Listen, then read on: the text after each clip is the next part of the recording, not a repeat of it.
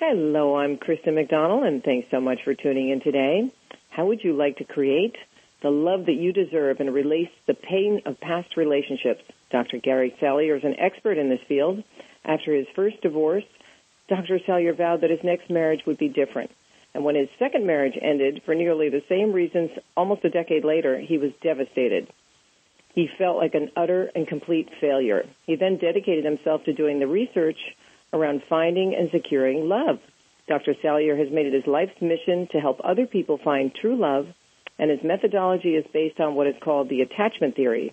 His system helps people rewrite the rules for love in their brains. Dr. Salyer is the author of Safe to Love Again, How to Release the Pain of Past Relationships and Create the Love You So Deserve.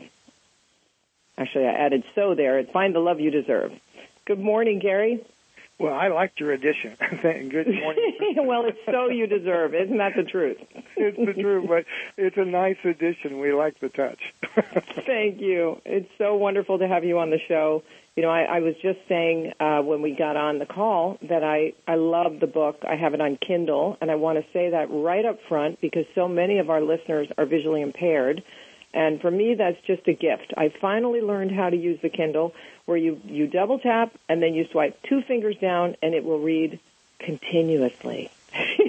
That's such a gift when you're blind. You have no idea. I didn't know that's how it worked. I knew you could do it. Double tap, 2 fingers down. That's great. Yes, you have the voiceover on, and then you double tap, and then you swipe down with 2 fingers, and it will read continuously. However, if you want to go from chapter to chapter, which is a whole other lesson for me, you have to go to navigation, and then select each chapter and double tap on it. I could practically work for Apple at this point. I swear, I'm on the phone with that accessibility line all the time. They know me. Hello, Kristen. Well, if they can make you feel worthy and deserving, like I talk about in the book, we're good for it. That's absolutely true. So we have so much to cover. So tell us, why did you write this book, and what have you learned about finding and securing love yourself? Okay. Well, I wrote the book. It actually started, as you can imagine, way back in childhood. I grew up in a very dysfunctional family with lots of alcoholics, lots of divorces, and my mother was a borderline personality disorder. So and I just noticed one day at 7 that everybody was miserable and nobody felt loved. And I remember vowing, I'm never going to get divorced. And I just wanted to understand, and I always ask the question, why can't people love each other? Well, when I go to college, and I was like the first person in 7 generations to graduate high school, my express goal is to make sure I never get a divorce. So I have 2 degrees. I have a psych major and a religion major. And my senior year in college, my favorite psychology professor says, why don't you come on in? We want to give you a test. So got a test, and a few days later I come in and get the results, and he tells me about them. But as I'm walking out the door, just as I hit his door for his office, he says, oh, by the way, I forgot to tell you, you have a 90% chance of having a divorce.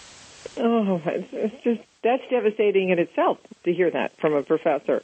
Oh, grenades went off in my... I can only imagine. And within 2 hours, I walked into the Dean of Instruction's office and said, I'm delaying graduation a year. And he looked at me like I was nuts. Explained it, and I went a 5th year getting another degree in marriage and family and said, I'm wiping this thing out. So 12 years later, my first wife says, I want a divorce. And I'm thinking, I don't get it. I did everything I thought I could do. And so now I just double down and I do like 7.5 years of therapy. And then I pronounce myself good to go. I looked at everything. And within 4 years, I hear the same words again. And I'm going, I don't get this. And then it came out as I'm dating. I began to realize after one very painful breakup where it was all on me, Kristen. I showed up as Mr. Wrong because I was scared of being divorced again. Mm-hmm. And I looked at and I said, therapy has done me a lot of good. All this study has done me a lot of good, but it hasn't changed my core style of relating, of picking, or creating love. I'm managing my pain. I am not transforming my core self in a relationship. And one day, I just looked myself in the mirror and said, if they can't do it, then I will. Now, what were the things that you were doing? Were you the avoidance type? You have different types in the book. You know, there's the attached type. There's the unavailable. I mean, we can go through them. You know, I mean, you're better at listing them. Yes. Well, there's basically 4 types. One is called disorganized. We don't want to go to that. I won't go into the book because it gets more into mental illness. Okay? But the 3 types that people of normal middle-class craziness have, like you and me, right? That's what I call most of us normal. We all come from dysfunctional families, by the way. Yes. To some degree or another. To some degree. There's the secure. And we know, by the way, just for if you're out there listening, these love styles or attachment styles, they're up and running by the time you're 1 year old. You can find out how a baby, by separating them from their mother, what style of love they have, and it will track the rest of their life, barring intervention. And we know that there's the secure. The secure feel really comfortable depending and being depended on. Okay? So, and they grew up, and they were the ones that find and create lasting relationships about 85% of the time. Now, there's also the anxious baby that grows up to be kind of a drama king or queen. They're always afraid love is going to go away. They got intermittent responses. Love is here, not here, not here. In some parts, I'm going to fight to lock this thing down. And separation anxiety. Yeah, and you'll get things like, where were you last night? Do you still love me? Why didn't you text me back in 10 minutes? And they frequently drive the other person away. Then there's the avoidant. And the avoidant didn't get a lot of response at all. So they're kind of the Marlboro man, the Marlboro mate. Their worst fear is being depended on or depending on somebody. So they grew up to be emotionally dismissive or Mr. Ms. Emotionally unavailable or no commitment. Now, I've been, at first, if you look at me when I was 17, anxious. Why does love go away? No one's going to like me. Can't ever do enough to be good. But after 2 divorces, some side of me showed up very avoidant, scared to death, man of high ideals, and another part of me going, I don't care what those ideals are. Your love is going to go away on you. And so I did the avoidance. Scared of rejection. Yes, exactly. I've been on, and for writing a book, for one's love life, that's not good. For writing a book and learning lessons, that's a great alternative because I've been all 3 now. And it was, and in the last 12 years, working with clients, helping them, doing more research, recovering all that in myself. The book is about the way back. So that if you're anxious or avoidant, most people think it's like they got a tag over their head that says, I'm screwed. I will never forget, about a month after the book came out, I was speaking at an event, and a friend who had read it, we were talking in the back of the room, and she waved one of her friends over that I had never met. And a woman came over, and she goes, oh, this is Dr. Gary. And she goes, he's written a book on love. And she gets white as a sheet, Kristen, steps back, and she goes, oh, no, not another book to tell me how wrong I am. This was a client? No, this was somebody that at an event that a friend told her that, I see. That I had written this book on love. And her first response was like phobic. Right. Another book negative. To tell me how wrong. And that's not what the book does.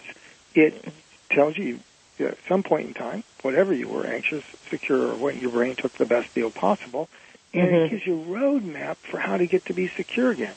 So you're not managing pain. It shows you what you need to transform, give you real hope, tell you you're worthy to have all that, and the book is really a roadmap to recover the secure love style that you were. I love the way you talk about love in every department in the book, that it's you have that link, right, to connect.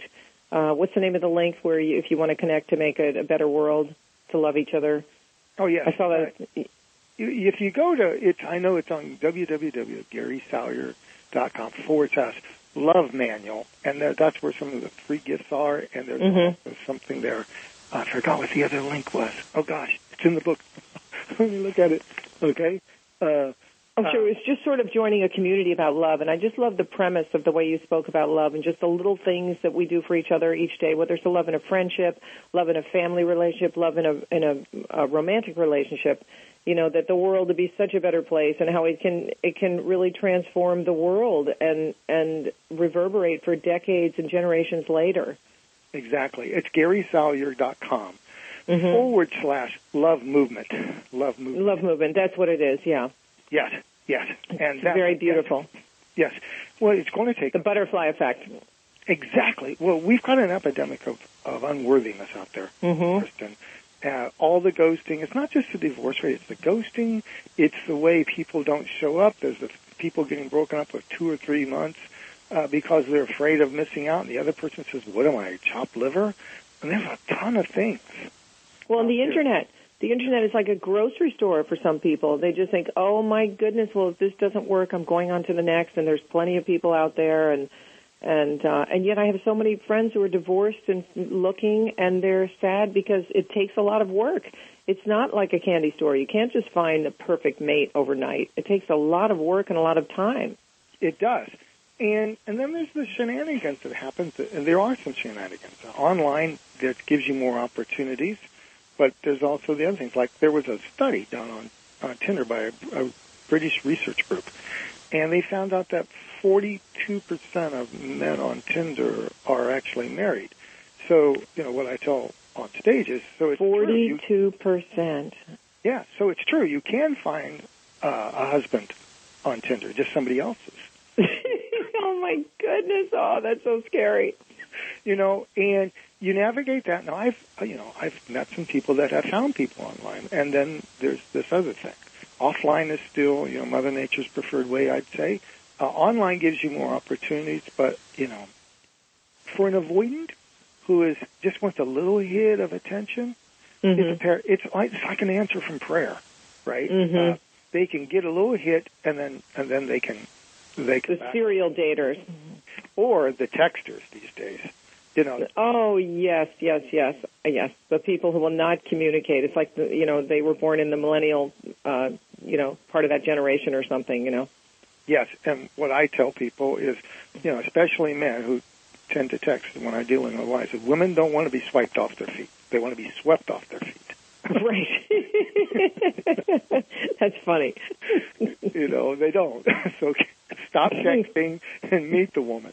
Exactly. Start communicating. My goodness, you're supposed to go for lunch with someone and you've had no conversation. I've heard all the stories. And of course I was writing a book, 100 Blind Dates, so trust me, I was an expert in this area. I finally found someone great. So what kind of advice do you give couples who have been, or let's say singles first, who have been rejected, repeatedly, and, is it take a look at themselves, what kind of advice do you give people who are just kind of downtrodden with love now? They're discouraged and given up. Okay. The first off, the major message that I want everybody to hear, it's in the book, it's what I do, is that everybody deserves love. This is a birthright. You were born with this right, okay? And yes, there's an epidemic of unworthiness out there, but you were born with a right. And in fact, no matter what your pattern is, the thing that keeps happening over and over again, like Groundhog Day, because that's how love problems work. The people say, why do I keep picking the same Mr. Wrong, right? Early on, you were getting a set of what I call rights, or permission slips. And if you can just restore a few of those missing rights, like a right to have your needs met, or a right to separate and belong, or maybe a right to create your own experience so you don't always get lost in a relationship. It's just a matter of restoring what I call these rights that are based on 4 core feelings. The best thing I can tell singles is, you go out there and you have these these compatibility engines called websites, dating sites, and you pick all these little things off. But they're not predictors. All these compatibility traits we now know from research does not predict, sometimes not even chemistry. But love is 4 feelings from the very beginning, from the time a child is 1 year old. They are using 4 core feelings to know when they're loved and how to love someone else. And that's welcome with joy, worthy and nourished, cherished and protected, and empowered with choice. It's that simple. The algorithm for love is that simple. And you just have to, if you're on a date and you're wondering, is this Mr. Right, Mr. Wrong? After 4 or 5 dates, do I feel welcome with joy? Do I feel worthy and nourished to reach out and have my needs met? Do I feel cherished and protected? And do I feel empowered with choice? And do I have a voice in this relationship? And if you're not feeling that, they're not Mr. or Ms. Wrong.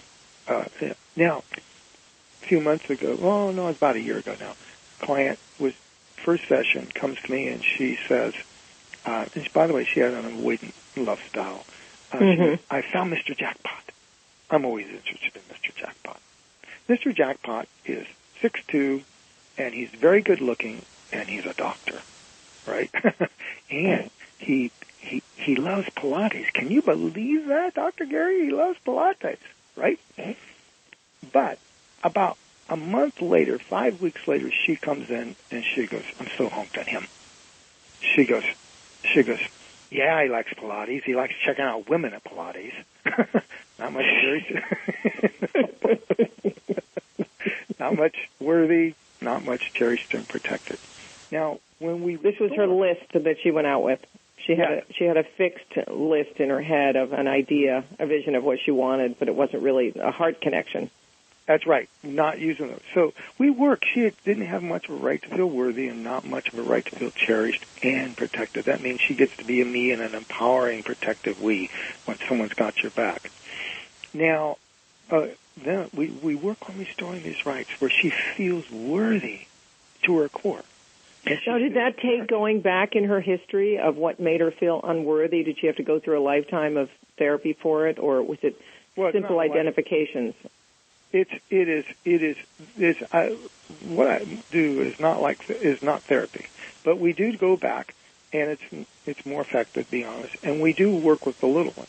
When was the first time, or right? We remember that, and we find out what flavor of safety her brain was working with when they took worthy off. Like, for instance, if every time you reach out to have your needs met, and you get to, oh, honey, don't be so selfish. It's not about you.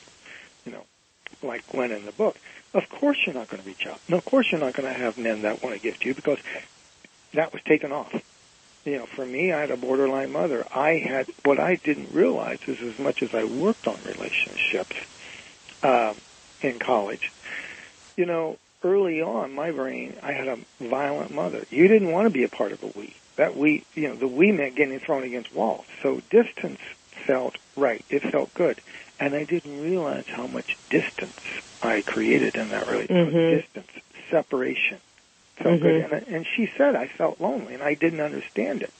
But when I had to get myself safe with belonging again. And when I could belong, I could create and be a part of a we.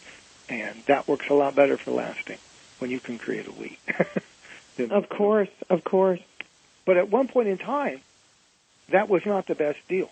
My brain did exactly what it should. It created an anxious, I want to get love style that loves separation, because at one point in time that kept me on the planet.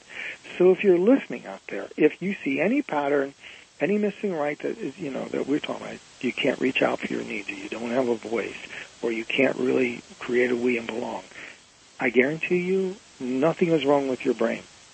Your brain one time took the best deal. We just need to upgrade the security protocols. Do you do NLP or anything like that? Yes, it is. I do a very, when I hear NLP, I want to cringe because there's so much crap out there. Right. Well, let's tell people what we're talking about first. Yeah, NLP is neuro-linguistic programming. And the type I practice, it took 4 years to learn. It's very deep.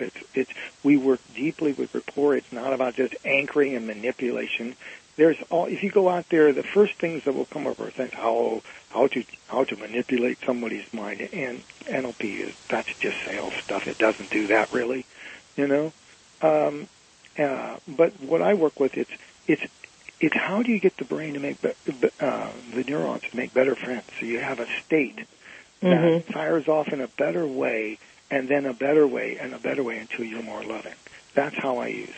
And I'm listening in. I do something called re-imprinting. There's other techniques. I also work with family soul. where, sometimes families have rules that are passed down, like no one can have love in this family, right? Or right. All those. And when I work with that whole thing, I've also trained with some of the top, marriage people like Terry Real, the Gottmans.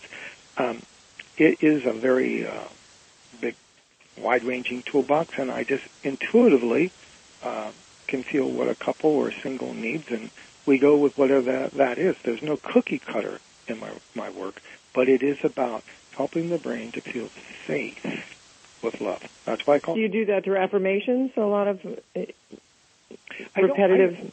I don't use affirmations per se. I do give my clients, and all my clients know this, perceptual filters at the end of almost every session.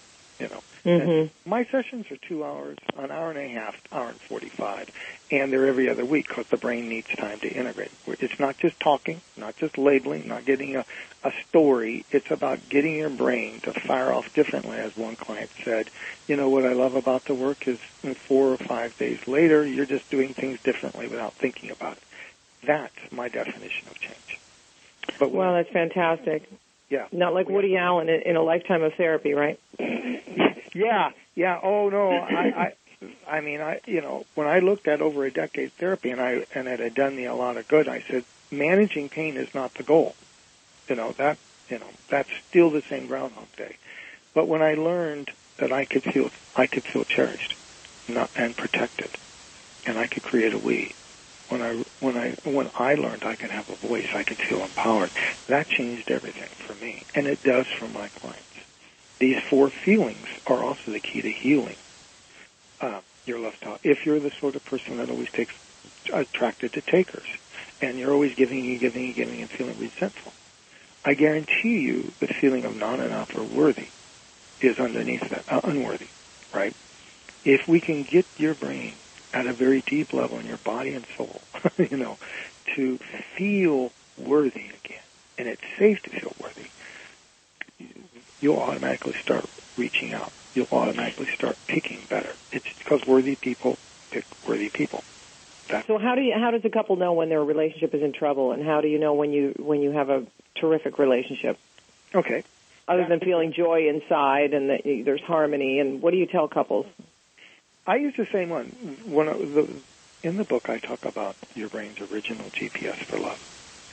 A 1-year-old child is not running story. They're not doing skill sets, right? They're not doing limiting beliefs. They're not doing any of that. The only thing running for a 1-year-old child, as any parent has known, is feelings, 4 core feelings. And what I teach my couples is to use these 4 feelings as their check-in, preferably every week. How well are we doing welcoming each other with joy? At the end of every week, 1 to 10, honey, how did I do as a husband or a wife this week? 1 to 10, did you feel welcome with joy? 1 to 10, did you feel worthy and nourished? 1 to 10, did you feel cherished and protected in a we? 1 to 10, did you feel empowered with choice? Anything less than a 9, then you can ask, so what? How can I do better? If you can keep those 4 key feelings up and running and on a continual basis check in, I guarantee that as long as you've got a little alignment of values, that relationship is going to have a lot going for it. It really is important to check in with each other, too. And when you talk about empowerment and choice, you're really saying that you can be your own self, right? Exactly. And you can come and go and do as you please within the relationship, but still have your independence and have your own political views, have your own identity. Exactly. Now, the right to separate and belong, which is what you're talking right there, is you get to be a me and you get to be a we. Comes on board as a toddler. The toddler goes over and realizes, well, mom's over there, dad's over there, I'm over here. Oh, I'm a me. If you notice, all little toddlers, they want to go over and separate and play by themselves, but they want to make sure the parent is in the room. They want to have a we. They want to be seen. And in a good relationship, you get to go out and explore your life, You get to be a me. You get to be the standard of your own experience. But you also get to come back to the home port of somebody else's life where you are sheltered in, their arms and their heart, and you get to be part of an empowering we, not a we that is suffocating, but so you get to be a me and a we. And it's this right that messes with most couples, because what I've learned is probably 80% of the time, this right, a couple either has usually too much right to separate, so they can't create a we, and where there's no we, there's a war, or somebody got the template, it had to be a suffocating we. And then the other was like, oh my God, I feel like I'm in a dungeon, right? That right is the key for couples. And if you're tracking the we, is there a we? How is the we doing in these 4 feelings? That's the key. And what I tell couples, if one of these is missing, you probably think something's off. Maybe I should read a book. 2, and you're thinking, what's my best friend's therapist number, right? Then if 3 or 4 are missing, you're in a toxic relationship. It either has to get fixed or it's time to get out. Mm-hmm.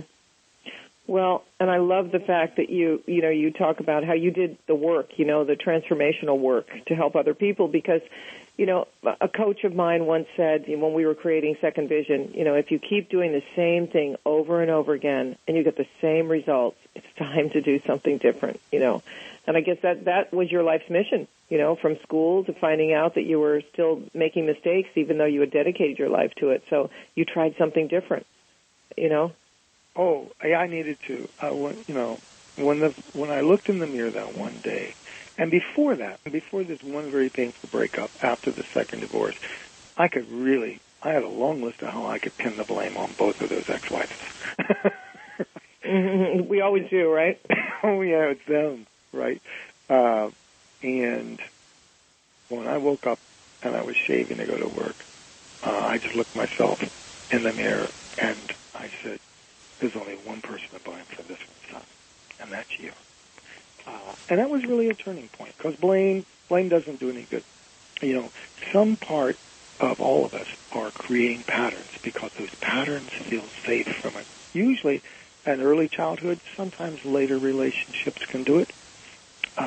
And all the brain is doing is trying to keep you safe, but it's like having a security memo that has no expiration date. It's what I compare it to is those patterns. The last of them. Remember the Japanese soldiers that were out on little tiny islands, still firing at people. The last of them fired at somebody in 1975, thinking World War II was still on. Right? Mm-hmm. And the Japanese would bring in an old admiral dressed in attire from World War II and tell him, "Come on out, war's over," and with much honor them and retire them. That's what we have to do. Every missing right, every painful pattern is an old security pattern that needs to be, redesigned and retired and given a new one. But at one point in time, if we're afraid to have a voice, at one point in time it wasn't good to do so. With my mother, if you had a voice, you were against a wall. I can't imagine, growing up in that environment, and as Dr. Bruce Lipton, who's been on my show, says, so many of our patterns are formed, like you said, between age 1 and age 5. Our subconscious just gets to know those patterns. That's all they know. Exactly. And, this is something that's really, really true, too, is our attachment brain, the part that does love, is a kind of a perpetual 5-year-old. And this is one of the reasons why I'm a big proponent when I'm working with couples when they're describing the 5-year-old soundbite. Is what I call it. Mm-hmm. I love that. Yeah. Once I was working with a couple, and they had done more transformational gurus than you could shake a stick at, hundreds of thousands of dollars. And she was very intelligent. And she comes in one day, and she says, I just want to talk about this vibrational mismatch. And there's this kind of thing going on in your vortex and my vortex. And there's this kind of, dystonic, vibrational thing. And after 2 minutes, I really don't know what it is. that she's talking about, but she's talking all this transformational language at an abstract level, and he's got this lost puppy look of a husband, like, oh, I don't know, what am I supposed to do? I just want to make her happy. And I finally say to her, I said, can you say that the way a 5-year-old would?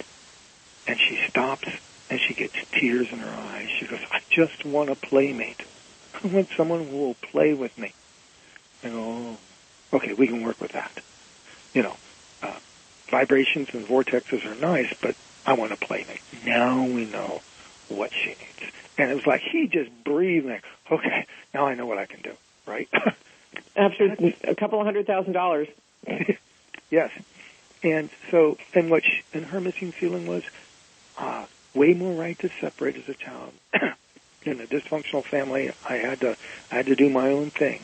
Never felt cherished, and she wanted a we.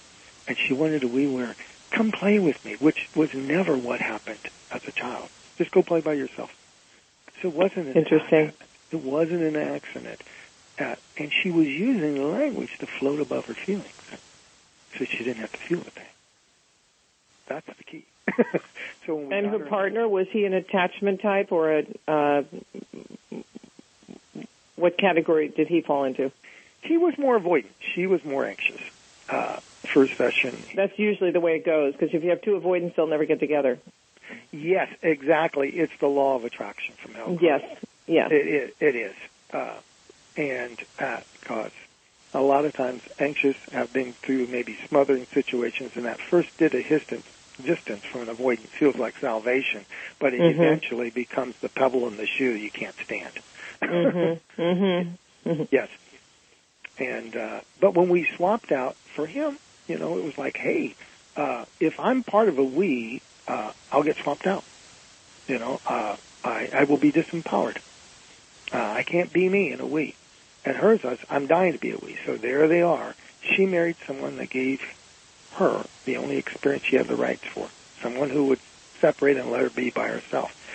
And he, having had a very enmeshed relationship with married someone that could only give him what he had rights for, and that is someone who wanted to really, really bond in an anxious way. Once we gave him a feeling of cherished, that he could be empowered in a way, and that she could feel,